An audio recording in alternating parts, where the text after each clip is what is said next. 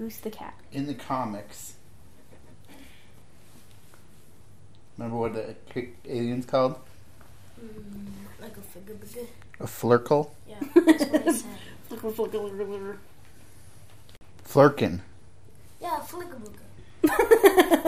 So in the comic books, Danvers, that's Captain America, or Marvel, didn't even know about her pet's true origins until the Guardians of the Galaxy brought her up to speed.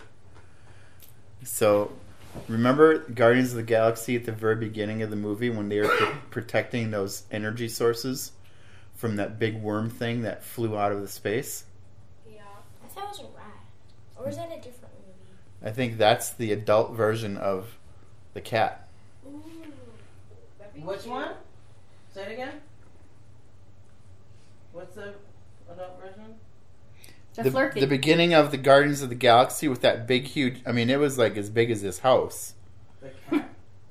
Well, it had those tentacles, remember? And then Drax, like, just jumped into it and it ate him. And then Drax came out, like, thinking he had killed it, but... Flurkins can reproduce by laying eggs. They defend themselves with their vicious fangs and teleport through time and space, courtesy of pocket dimensions they store in their mouths. These pocket dimensions allow them to store weapons and tentacles as well, which come in handy during altercations with foes. No one should ever mess with one of these alien furballs when it's in a bad mood. Honestly, I would love that because then I could just, like, suck up all the haters and then just, like...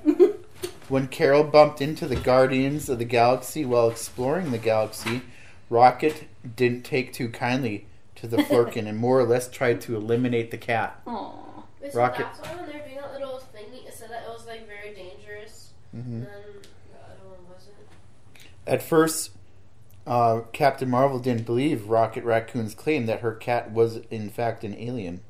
She became more convinced later on, though, when Chewie laid 117 eggs, all of which hatched into wild kittens. It's like the Tribbles.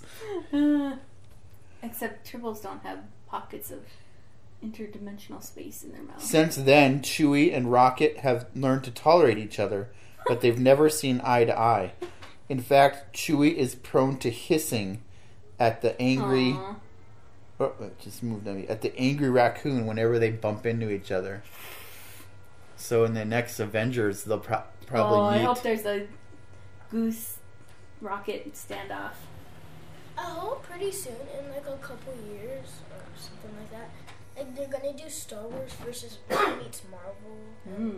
All the different, like... So did you guys think that the Goose looks like a Rathtar from Star Wars? I knew there was something like different about him the second I saw him.